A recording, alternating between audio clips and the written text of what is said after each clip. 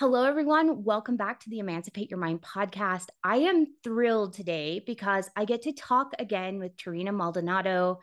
And you have heard her speak before, and she's a powerful speaker. She's a survivor in every sense of the word. She's empowered with resilience, empathy, and determination by living through child abuse, sexual assault, and leaving a high demand religion. As a coach and a speaker, Tarina now helps others confidently claim their voice and live an authentic life full of purpose in one on one and corporate settings. Dubbed by Faithwire News, the mom who took on Hollywood and won. And if you want to know that story, go back and listen to her other podcast from last year. Her superpower is her unapologetic vulnerability. Tarina has been featured by dozens of national and international media outlets for her harrowing story and powerful message, including, you guys, listen to this, the New York Times, CNN, ABC, The Guardian, Vanity Fair, Fox, and The Washington Post. I want to be her when I grow up. Welcome, Tarina Maldonado. Thank you, Terry. It's so great to be with you. I always love getting to talk with you. It's so fun. I'm so glad I'm not talking to myself today. Thank you for being here with me. You're welcome. I was so excited to join you on this topic because I feel like it's one that we're going to have like a fabulous conversation around. I do too, especially because this is like your wheelhouse. This is your kind of area of expertise. So I was telling you that the last couple of weeks we've been talking about patriarchy and Christianity. And last week we talked about why those of us who identify as women or who were socialized as children, as traditional women, why we often struggle. Like, I think they've shown that the percentage is, in some studies, as high as like 65 or 70% of us struggle to speak up. And they found that even when we're the expert in the room, that 45% of us still struggle to speak up. Like, even if we are the expert, in a room full of predominantly men, we will struggle to speak up and say what we need to say. And you have a lot of thoughts on this. So I'm just going to let you just go ahead and hop right in on why you think that is and what your experience is. Yeah, absolutely. Like you said, there's been so many studies that have just highlighted what a problem this is. And it really is a problem in many facets of our life. When we talk in a business setting, like we were talking about, there's been a study that showed that when an employee stays silent instead of speaking up, it can cost a company up to $7,500 for every time that that happens within their company. When that happens within relationships, you lose the opportunity for real, authentic, close, vulnerable relationships because you're not showing up as who you are. You're holding in and wearing a mask of who you think the person wants to see. So Mm-hmm. the costs are great and they are varied and it can affect every aspect of our lives, as I'm sure that you and our listeners have all experienced. Yeah, if we've come from high demand religion, especially, I think all of us know what it feels like to self silence, at least to some degree. And I think we all know like the anxiety that that produces. There's a certain amount of anxiety of there's something inside of me that I can't tell you and I can't reveal to you and I hope nobody finds out. It's kind of that secret that I don't want anyone to see behind the mask. Absolutely. And I think it can also lead to a little bit of self gaslighting. Like if Mm-hmm. you can't speak your truth, then you have to make that fit. And so then you start to gaslight yourself on why what you experienced or what you kind of feel your intuition nudging you to say doesn't really matter. Yeah. Yeah. You're like, no, no, no, it's just me. It's fine. Like I'll work with me. Yeah. Yeah. Yeah. Okay. So if we find ourselves in this position, and like we've established, I think most of the people who are listening to this podcast have experienced this at some point or another and may still be experiencing this. I know I still experience this from time to time. How do we start reclaiming our voice? How do we start using it? How do we get over that fear that can sometimes be really crippling of, even beginning to use it for the first time? So I think people are sometimes surprised when I use this as the first step to vocal empowerment. But and I know you've talked about this before, so we don't have to dive into it. But I really think that self care and self love are those first steps because you really have to know deeply within yourself that who you are is good enough and what you have to say and your experiences matter. So Mm-hmm. that's the first step, is to work on that. But then once we're kind of doing better in those areas, I would say it's understanding that there is going to be a physiological reaction when you start to use your voice, when you speak up. So, an example I like to share about this, and I like to preface this by saying we're not judging my husband harshly because we are both evolving humans, and this was, he's grown since then. So, just saying that. But a little bit earlier in our marriage, when I started to learn about boundaries more and I started to want to kind of create a little bit healthier relationship for him and I decided I was not comfortable with him yelling at me, which wasn't something that happened frequently, but it would happen. And in the past, when it had happened, I would just silently seethe or feel like I deserved it, whatever those things are. Mm-hmm.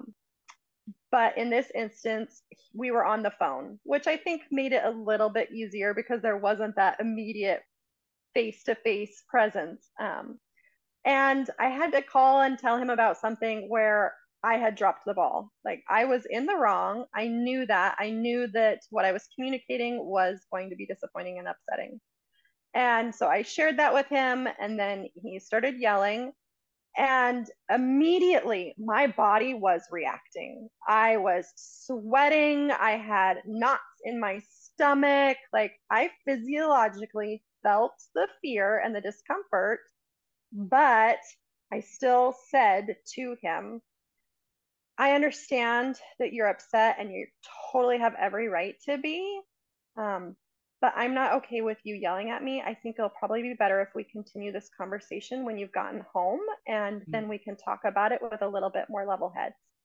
And he was just like silent for a second because this was new, me communicating this boundary, me using my voice and speaking up. And then he was like, okay, fine. Like, right. And I hung up the phone and I just like felt like crying. Yeah. And that was the physiological response. And sometimes when we have had those types of physiological responses, it's been because we've been in situations that are unsafe. And so even though I was totally safe, I was not doing anything wrong. What I was doing was actually helping us to create a healthier relationship. I still experienced feelings physiologically that were very similar to what I would experience when my dad was yelling when I was a child, and that wasn't a safe situation. And Yeah. so to understand that you're going to have a physiological reaction, and sometimes it's going to be like mine, where it's like your full body is like sweating and in knots, and you get out of that situation and you're still like processing that, is really important to go into with that knowledge, because then when that happens, you're not like, I need to stop, this isn't safe, I'm doing something wrong because I'm feeling this way. Yeah.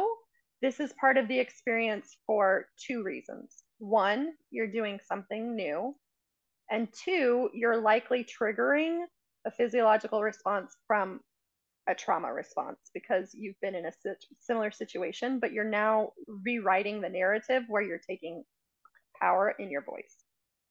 I am so glad you brought that up because I think you're absolutely right. Even as you've been talking, I'm revisiting times in the past where it's been hard for me to speak up.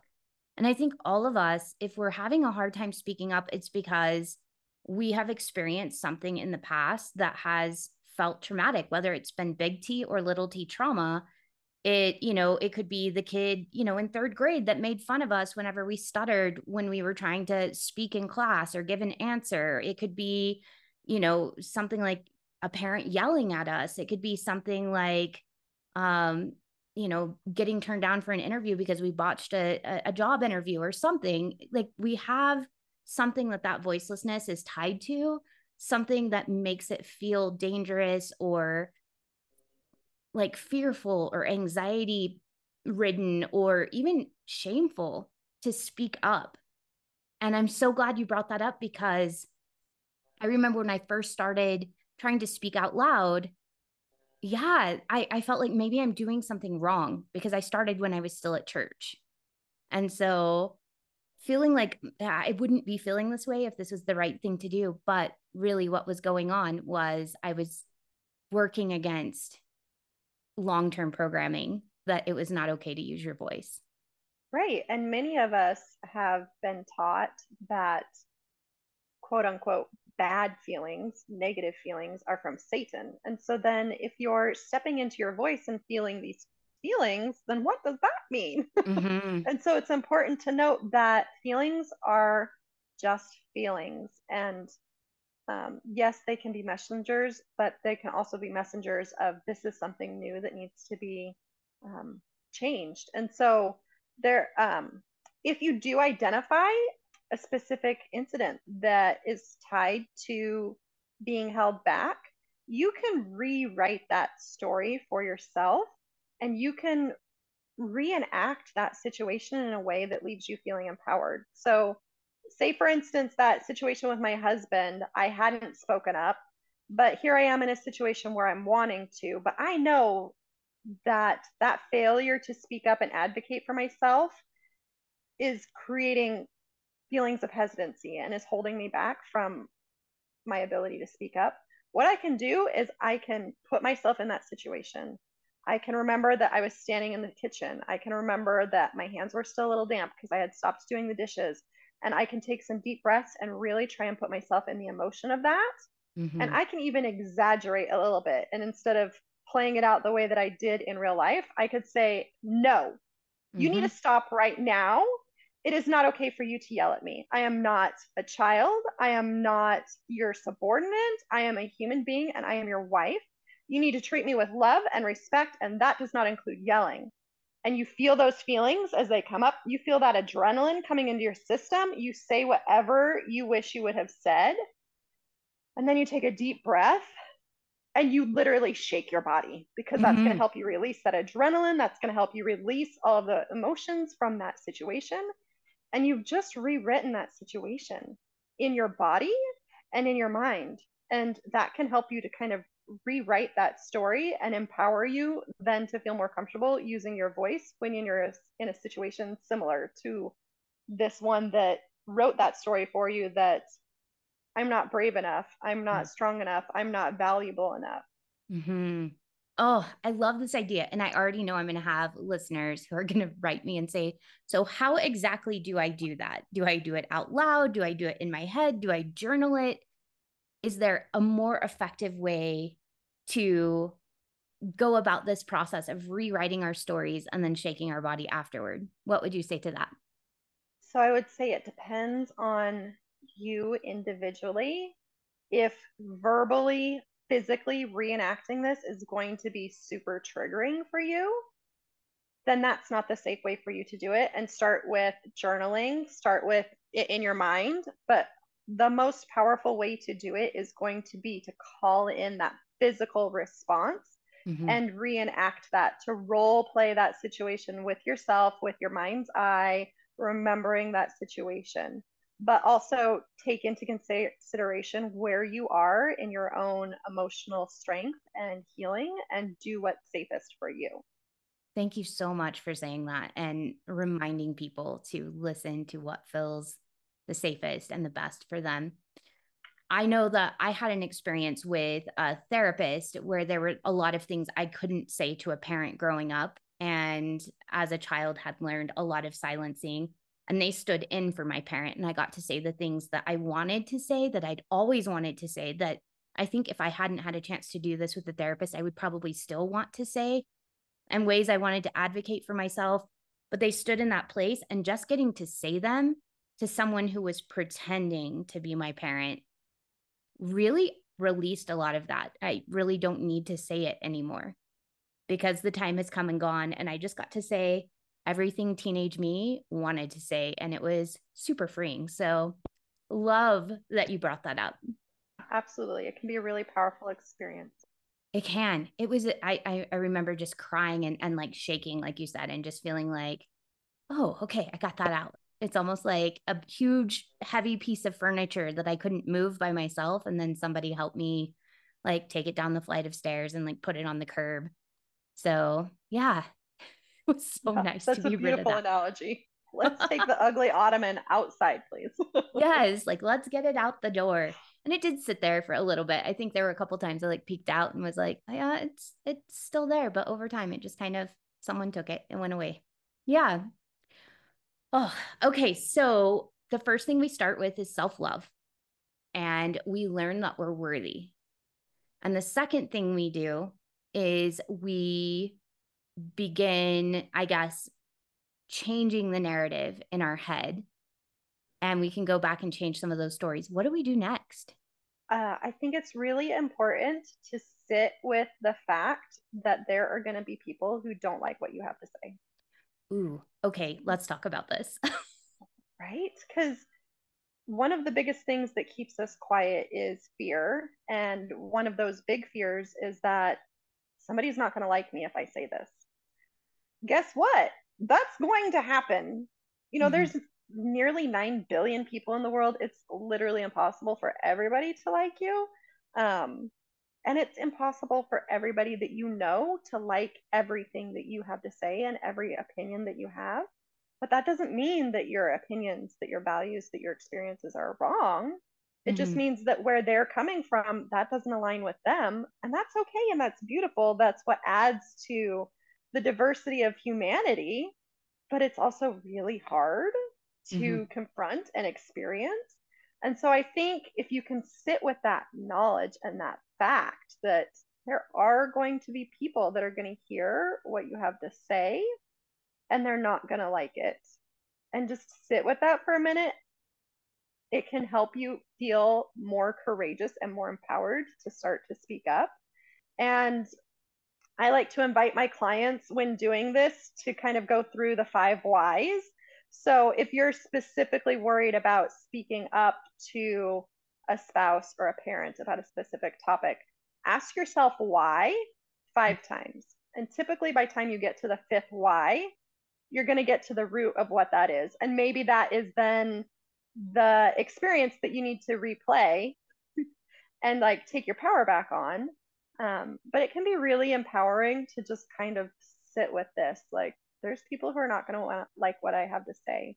Mm-hmm. And when you've already cultivated that self love and that self care, you're going to know that that's okay, because that doesn't determine your value or your worth or your worthiness of love and acceptance and belonging, because that's inherent to you being human. Um, Yeah.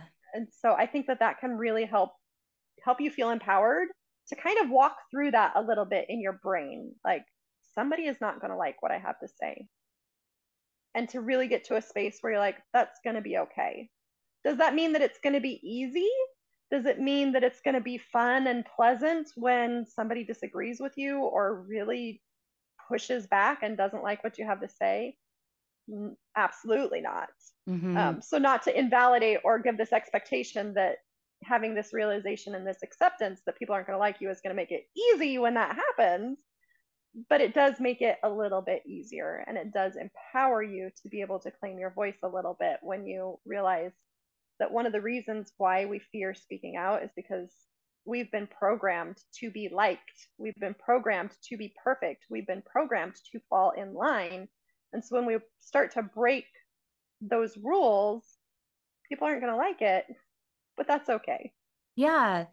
Well, and you bring up some really interesting points here, which is I think many of us do have a deep fear that when we peel that onion, which is what I call those 5 whys, which is, starting with that outside layer and then like asking why and peeling down to the next layer and continuing to peel the onion. Um, I think many of us really have like a fear of abandonment or a fear of being alone. And so I'm so glad you talked about starting with the self-love piece, because as we build that, we're able to tolerate and kind of push back, I think, on some of those fears a little bit. But when we get to that fear of abandonment, I find that it's really helpful to make a plan with fear, because fear is trying to keep us safe. It's trying to help us experience the least amount of harm possible. So realizing there are going to be some people that don't like what I have to say. What will I do when that happens? And there's I found that there were a variety of things when I started this podcast. That was one of my big fears is I'm going to say things that people don't like, and I'm going to say them very publicly. And I'm sure people are going to comment, and they do. They do. So, what am I going to do? I remember going through different scenarios that I was the most afraid of. Like, what am I going to do if it's just a really, really, really mean stranger?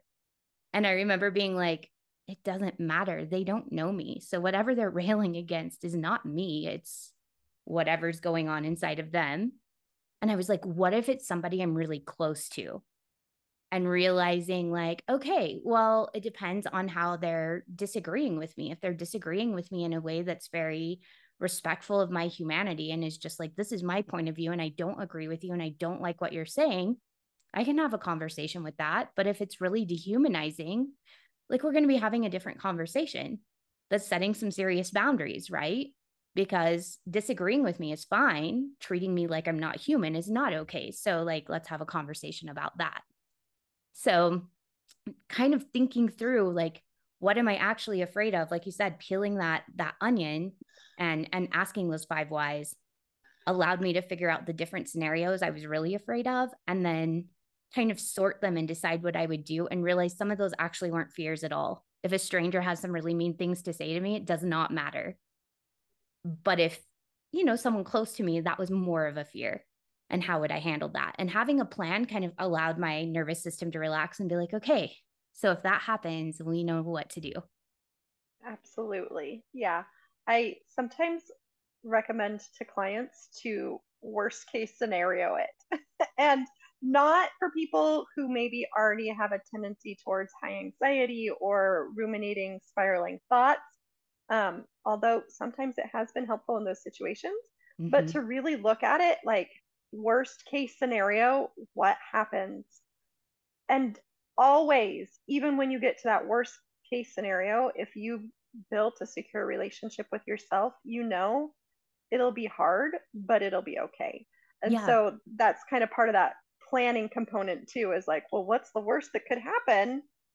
And really, a lot of times when you look at it, it's not as bad as it feels like when you really logistically look at what's the worst that's going to happen if I step up and I say, I'm really uncomfortable with this, or this has been my experience and it's kind of contradictory to what you have thought and what you've believed, but this is actually the experience that I have had. And you find out maybe it's not quite as bad as I thought when I wasn't fully thinking, when I was just Yeah. worrying and ruminating. Yeah. It is funny how our fears do that when we're just like thinking and ruminating, and we're in that fight or flight place. And so we're not critically thinking about it. It's just there and it feels scary, but we haven't really looked at it. It's like we're looking at it from our peripheral vision and it looks big and scary and shadowy. And so if we can sit with it and really allow ourselves to confront it and to plan with it and listen to it, it's like we get to look at it, front on. And actually, it's a little kid with a monster mask on. And we're like, oh, okay. You looked scary over there from my side vision, but when I look at you straight on, you're not as scary as I thought you were. Absolutely. Yes. Yeah. Oh, okay. This is all such great stuff because I think so many of us we get wrapped up in those fears that we don't allow ourselves to really slow down, which I think is really important, to slow down the process and to give ourselves time to feel through things and to consciously think through things and plan with them. What is your process to do that? I think a lot of the things that we've talked about, kind of figuring out why I want to speak up about something is important, because there's been times when I've wanted to say something and then I think about, why do I want to say something in this particular situation and environment? And is it going to be productive? Because there's times when it's not going to be productive. And then I may choose not to say anything in that moment. But when I feel like it's going to be productive in helping me to feel more seen and heard, it's going to be productive in helping relationships move forward. It's going to be more productive in communicating ideas and my values that are most important to me.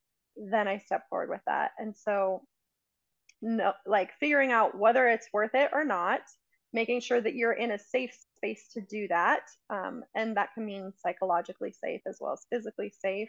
Mm-hmm. Um, and then figuring out, what do I really want to communicate?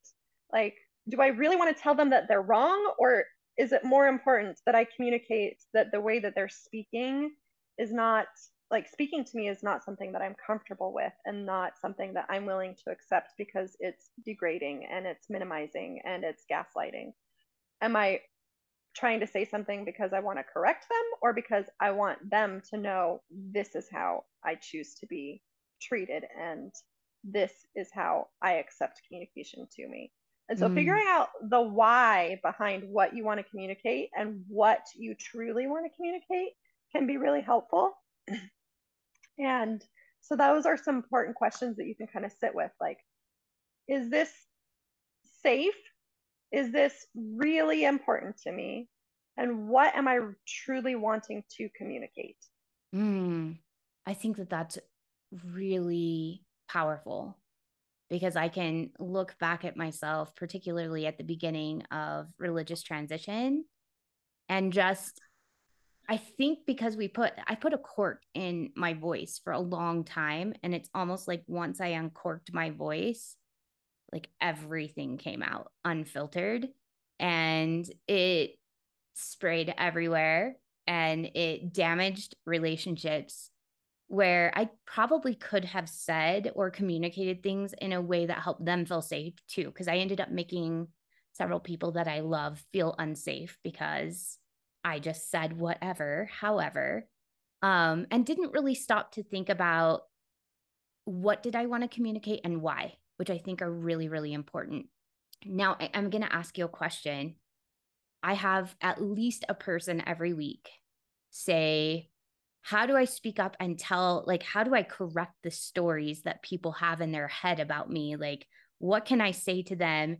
And I can see by your face, you already, like, you're going to have something great to say. And I have a feeling it's going to be something similar to what I would say. But many people, and I know I was right there in those shoes, almost 6 years ago, of how do I correct the stories for other people? How do I speak up? How do I like set the record straight? Because I think that's one of the times when we really want to use our voice, sometimes for the first time after we leave high demand religion. So, what would you say to that? I would say take a beat and look at the why. And why? Is it just because you care about what they think of you? Because if that's the case, does it really matter that much? Because there is absolutely no way that you can guarantee that you're going to change somebody else's opinion and view of you.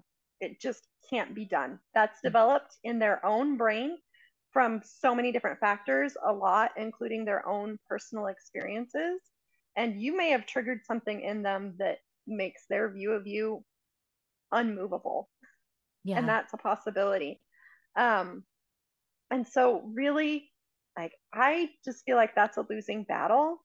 Yeah. And the best way to do that is just by living authentically and showing people who you truly are and giving them evidence of you being a good person. And if that doesn't help them to see you for who they are and help change that narrative, then it might not happen. And again, this depends on the level of relationship. Like, if you're talking about your parent who now thinks that you are being controlled by Satan and you've been deceived, like, you might want to have some important conversations to try and correct that. And those you want to do very, very mindfully and very lovingly, and from a place of only trying to help them to know you better, not you trying to correct them. Mm. And with lots of understanding for where they're seeing you from. So you're not, I mean, there may be a lot of anger and hurt and rejection that you feel at the viewpoint that they now have of you. You're going to have to try and set that aside for a second and know that what you really need to address is that you want to move this relationship forward and you want to continue it. And so, what are going to be the most important things to communicate to do that? Mm. Are there things that maybe So, for example, my political views have also changed as my religious views have changed. And my mom was here and she started talking about some political things, and my kids were there, and I really didn't want them hearing that. And so, what I said to her in that moment was, you know what? We have very different opinions about this now, and I value our relationship more than I value what either of us think about this. So it might be better for us just to not talk about it. Mm-hmm. And then we change the topic. So you can see, like, does it matter if you guys align on your religious views? Does it matter if you align on some social issues? Or does it matter more that you're able to find your common threads, that you still find where your values align, where your experiences overlap, and that you can take those and move forward with those? And so that's going to want to be the focus of trying to change somebody's narrative, because they might be afraid for you just as you're hurt by them. And so you're going to try and repair this relationship by finding the things that you have in common and focusing on those and moving forward. But when it comes to changing somebody's perspective of you, that really is, in a lot of ways, a losing battle. And so you just have to know that regardless of what anybody thinks of you, the story that they tell themselves is exactly that. It's a story, and you know who you are. You know what your values are, and you know that your worth is not contingent upon them seeing you as a good person. Mm, yeah. Kevin has a saying that no one ever sees us clearly. They always see us through the lens of their own lived experience. And so, someone might see us maybe a little more like we are because they've taken the time to like get to know us and be curious, and they ask curiosity questions, usually because they're okay with themselves. Like, we typically can't tolerate curiosity for someone else and tolerate whatever might come up if we haven't also started practicing that with ourselves. But he said, even then, he was like, even as well as I know you through my lived experience as Kevin with you. He was like, I can't fully understand what's going on inside of your head. He was like, so even the way I see you, whether it's praising you or whether it's being frustrated with you, is through my own bias and lived experience, even though I probably have had more lived experience with you than anyone else on the planet. And I'm like, that's true. So, yeah, I loved that idea, though, that even the people who love us the most and want the best for us still are seeing us through the lens of their lived experience and their own stuff. Yeah. And so that's where that foundation of self worth, self love comes into play, because it can be hurtful and it can be really disappointing and sad. But when you have that foundation there, you're able to navigate that. You're able to survive that. Whereas if your worth is attached to somebody else's love, that's hard to survive when Mm-hmm. they're pulling their love back because they no longer agree with your life decisions. Yeah. And I think that's what most of us are chasing after when we want to correct that narrative is we want that love, that validation. We want that back because a lot of us, I think we're raised to be people pleasers and to get our internal worth from external validation. Do you have anything you want to say about people Absolutely. pleasing? I think that people pleasing causes us to communicate in a variety of different ways. And a lot of times, those are ways that are inauthentic to who we are. And I think this happens for a few different reasons. We're afraid of somebody seeing us for who we are, which is then rooted in that fear of rejection and abandonment and not being accepted for who we are. Or we want to appear a certain way so that people will like us because we think that's what they want us to be. Or we want to manipulate a situation, which we're all Mhm. human and guilty of this at times. Like, maybe if I say or behave this way, then I'll get this outcome. And so if you can kind of look at what are these things that I'm putting on in trying to make people happy, and yeah, people pleasing is such a big one, because this is also part of it. Like our lizard brain, our brain that we have carried with us through all of evolution, that has these programmings or helping us to literally stay alive, one of that plays into people pleasing because way back, you literally would die if you were rejected by your tribe or your family. Like you could not survive on your own. You needed that group of people to survive, to provide protection, to provide food, to help with shelter. Like you literally would die without that. And so there is a part of our lizard brain that still feels that fear in a way almost to the point of I'm going to die if my friends don't like me anymore. Yeah. Well, we live in the year 2022. You're not going to die. Like you're still going to be safe. You're still going to be able to get food, and we're connected with a lot more people. You can find new people to love and support you. But it is very valid that you feel that way because our brains are trying to keep us alive. And part of that is by making sure that the people that used to be essential to keep us alive like us. And so I think just acknowledging that it's okay that I feel this way, even if it might be a little ridiculous, but this is just my primal brain trying to keep me alive. And you can even sometimes I do this with my brain. I'll be like, thank you so much for trying to protect me. I am safe and I am in control now. So we're just going to go ahead and let that go.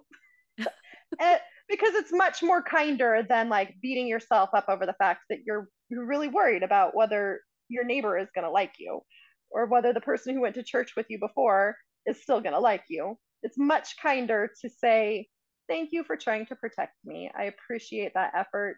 We're going to go ahead and just let that go because I am safe and I am in control, Mm-hmm.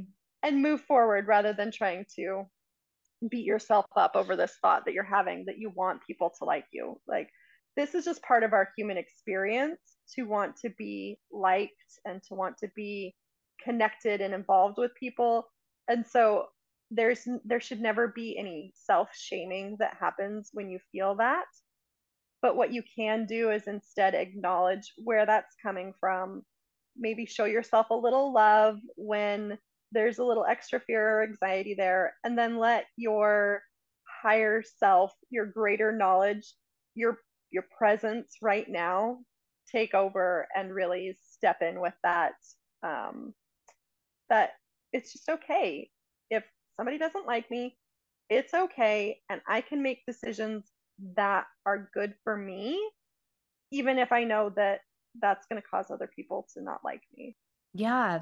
I love the idea of being kind and compassionate to all of the things that come up inside of ourselves because all of them are trying to serve a purpose and keep us alive and safe and to experience the least amount of hurt possible. So, Right. And when we can bring kindness, compassion, and curiosity into looking into why am I so worried about speaking up, or why is there so much fear or anxiety or sadness when I think about speaking these things, that's going to help us to grow and to really look deeper into who we are and what's making us work. Versus if we bring in shaming ourselves, all mhm, that's going to do is make the situation worse. I tell my clients all the time, nobody has ever shamed themselves into being a better person. nope. Well, and what I think of is we started the very first step you said was to build a relationship of trust and love and respect with ourselves, that's where we start from. And if we're beating ourselves with the shame stick, we're not going to feel safe with ourselves. So we're not going to feel safe with other people. And we're going to keep people pleasing. We're going to keep perpetuating that problem because what allows us, I feel like, in many ways to venture to speak our truth is knowing that regardless, I'm still safe with me. Like, I still like me and Absolutely. I'll still be here for me. It'll be okay. If I stick my foot in my mouth, if I say something that I later regret, like, I've still got my back. It'll be all right. I'll work through it. Yeah. I think another component to that, you just said, if I say something that I shouldn't have, another fear that we have is maybe that we're going to cause harm. I Mm-hmm. know that as I've stepped into the space of being a little bit more vocal around my allyship, for marginalized people, there is fear that I might, from my space of privilege, say something that unintentionally causes harm. But I also know that my intentions are good and that I am capable of taking accountability and responsibility for anything that may cause harm. And this is something that I practice even in my own home, which I will say your own home is going to be your perfect playground for practicing your vocal empowerment. Start with the people who are closest to you and who love you the most because they are going to give you the most grace. Mm-hmm. So with my children, I cause harm. I'm so imperfect and I'm with them all the time. It's only natural. And I also have learned to say, I am so sorry that I yelled at you. I have been really overstimulated. I've been stressed. And instead of seeing that and stepping away from the situation and taking a moment to regulate myself and get more centered and calm, I yelled at you and that's not okay. You deserve better than that. And so I'm really sorry and I'll try and do better in the future. I just took accountability and my kids are like, it's okay, mom. I love you still. You're the best because they're kids. But that gives me time to practice taking accountability when I have caused harm. And it gives me time to practice doing better. And this can be the perfect place to practice speaking up. If your kids are consistently leaving their dishes on the table after dinner, and you are silently seething every time you're cleaning up after your entire family, instead of speaking up, take your voice back. And in a loving way at dinner, say, I noticed something about myself.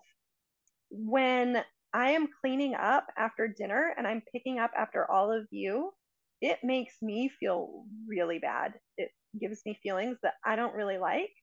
And it also takes away my time from being with you guys. And so, what I would really like to do is make it so that I feel better in the evenings and that we have more time together as a family. So, I would like to ask you guys to please make sure you take your dishes to the table after dinner. This is going to help me so much. Mm-hmm. And I would love for that to be something that we can work on together. Can you guys maybe help me be accountable for that and help me remember? Like, however you want to word it, but just take that opportunity in this very low risk situation to use your voice, right? Yeah. Like, it's very low risk to say, hey, I need y'all to help me get the dishes to the table before Yeah. you say, hey, I've completely transitioned out of the faith that I was raised in my entire life. Yeah, taking those small steps forward and realizing I can use my voice with my kids, because I think many of us even swallow the words we have to say until we reach our boiling point. At least that was me many years ago, was to like swallow, swallow, swallow, just keep doing what I thought was expected of me to be like the perfect mom. Perfectionism and people pleasing, they're so closely tied together. And then I would reach like my breaking point and then I'd explode and then I'd apologize profusely and then we'd repeat, right? Like it's like I'd vent the pressure and then we'd repeat. And it has been really empowering, not just for me, but for my kids to be able to speak and say, this is bothering me and this is how I feel about it. Can we make a plan together to like fix this problem? Because what we're doing right now isn't working for me and it's making me feel frustrated, angry, resentful, whatever. It's been really cool because I've watched them model that as well and come back and say, I don't like this. Can we work together to find a plan that works for both of us? Because the way we're doing it right now really frustrates me. My son just came to me and he was like, you always pick me up 15 minutes after school is out. And that's really frustrating me because I want to get home quicker so I can have a snack. And I was like, that is a good point. I was like, I've been trying to avoid the traffic, but maybe we can find a way to meet in the middle. And we came up with a great solution that works for both of us. So I get to Yeah. avoid the traffic. He gets to be picked up on time. And yeah, I don't have to be stuck in a traffic jam. Right. And when we start to practice things at home, it absolutely starts to teach our children so that they don't have to go through all of this at 40 years old, learning to Mm-hmm. reprogram things. They just get to know how to communicate in a healthy way. And so it can even be helpful to maybe like the next night say, guys, I just have to share with you, like that was a really big thing for me to say that I don't like having to clean up all the dishes because normally I've just kept that to myself and been angry. But it felt really good to say that out loud. So thank you guys for letting me express that. Like then you're normalizing the challenging part of speaking up too. You're normalizing that it can be hard even for mom to say what she Mhm. wants, but it's still okay. And mom still said that. Yeah. And that mom's human and she has needs too, because that was one of the things one of my younger kids said. He was like, "Oh, I didn't know you had needs." It's like, what? I just You're didn't just realize. superwoman. But I think there is kind of this idea that like there's certain things women just do and it's not work. It's just like we're just living. And I think women are very aware that that is not just living, that that's actually work too. So, yeah, even like telling my kids that I have needs for quiet. Like there are times where I'm like, I'm a little emotionally overwhelmed. I'm going to be in my room for the next 15 minutes. Don't knock unless like someone's hurt or there's a fire. Okay. I just need to like be alone with my thoughts and like center myself and then I'll come back out and letting them know that that's okay for me to go and take a break and have some time to myself just to think and be in the quiet. And Absolutely. I love that so much. yeah, I've heard them saying that to one another too. My oldest is an introvert, loves the quiet. And I've heard him say, I've listened to you for 30 minutes now, but now I need to not listen to you anymore for at least 30 minutes. So I'm going to be in my room with my Legos. My door is going to be closed. Don't knock unless like you've forgotten something in my room. But if you come to get something in my room, don't talk to me. I need 30 minutes of no talking. So Those are some beautiful communication and boundary skills that your children have learned. I'm so proud of you for I'm so teaching proud that. of them. I'm so proud of me too. Look at us learning all these new skills.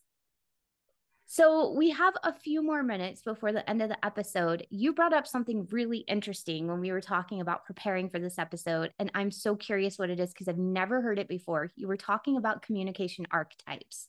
What is that? Ooh, yes. And you kind of touched on this a little bit. So, in the vocal empowerment system that I'm certified to facilitate, which is step into your moxie, speak up and influence, we teach about three different communication archetypes. So, there are bunny, dragon, and cheetah. I think often as women, we are taught that we need to be bunnies. Bunnies are submissive, bunnies are small, bunnies are meek, bunnies are quiet. Does this sound like what we were Oh, all yeah. taught that we were supposed to be? Oh, Yes. yeah. And then there's the dragon. The dragon is hard, the dragon is harsh, the dragon is loud, the dragon is big, the dragon can be scary. And neither of those is going to be most effective. Mm-hmm. I think a lot of times we talk about mama bear, and that's kind of that dragon energy. But what we really want to cultivate is cheetah energy. And so I don't know if you know very much about cheetahs, but cheetahs in the wild are pretty amazing creatures. They like to rest from a perching place where they can see what's going on around them. So they like to be observers and they rest and rejuvenate themselves. And then when there is a moment where action is needed, they are fast. They are there when they are needed. They get right there, they take care of it, and then they go back to resting again. So Ooh. these cheetahs, they care for themselves, they observe, they don't step in when it's not needed, but when they're needed, they're there in a clear, quick way. And so when we relate this to our communication, being a cheetah means being an observer. It means taking that time to ask those questions that we talked about, like, is this important? Why is this important? What do I need to communicate? It means that we don't show up in bunny energy questioning ourselves.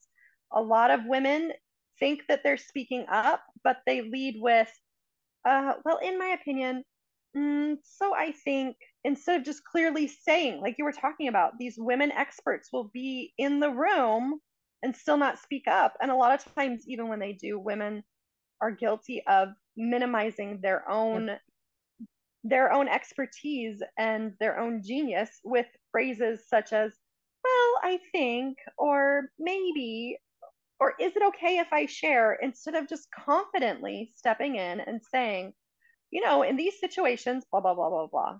Mm-hmm. And it means that we don't show up in the dragon who's coming in saying, you know what? You have to listen to me right now. I am going to take up all the space in the room and I'm going to make sure that everybody hears what I have to say. I'm going to make sure that everybody agrees and I'm going to make sure that I get my way only. The cheetah is much more confident. The cheetah is more sure. The cheetah is more win-win energy, where the dragon is very like, I need to be heard and I need everybody to like me and I need everything to be right. Whereas the cheetah can come into those type of situations and realize that there can be compromise, that we can disagree as long as we do it respectfully and with good, healthy boundaries involved. And so stepping into that cheetah energy is stepping into this centered presence that's going to communicate what is most important in a way that is respectful, not only to others, but also to yourself, your own experience, and your own expertise. Oh, I love that. You can't see it because my chair's in the way, but this picture right there is a cheetah. So I bought it right after reading Glennon Doyle's Untamed. Yes. And I just like, this has become a symbol for me, the cheetah. Not just because of her book, but I have been learning more about cheetahs, and they are incredible creatures, and they are like balanced is the word that comes to mind for me. So Right. They're hardworking, very but balanced. yeah, hardworking but willing to rest. They're social creatures, but they also can be found alone in the wild. So they kind of do both. Like they're really cool creatures. I like what you said about the energy of the cheetah is about being respectful to others and ourselves simultaneously.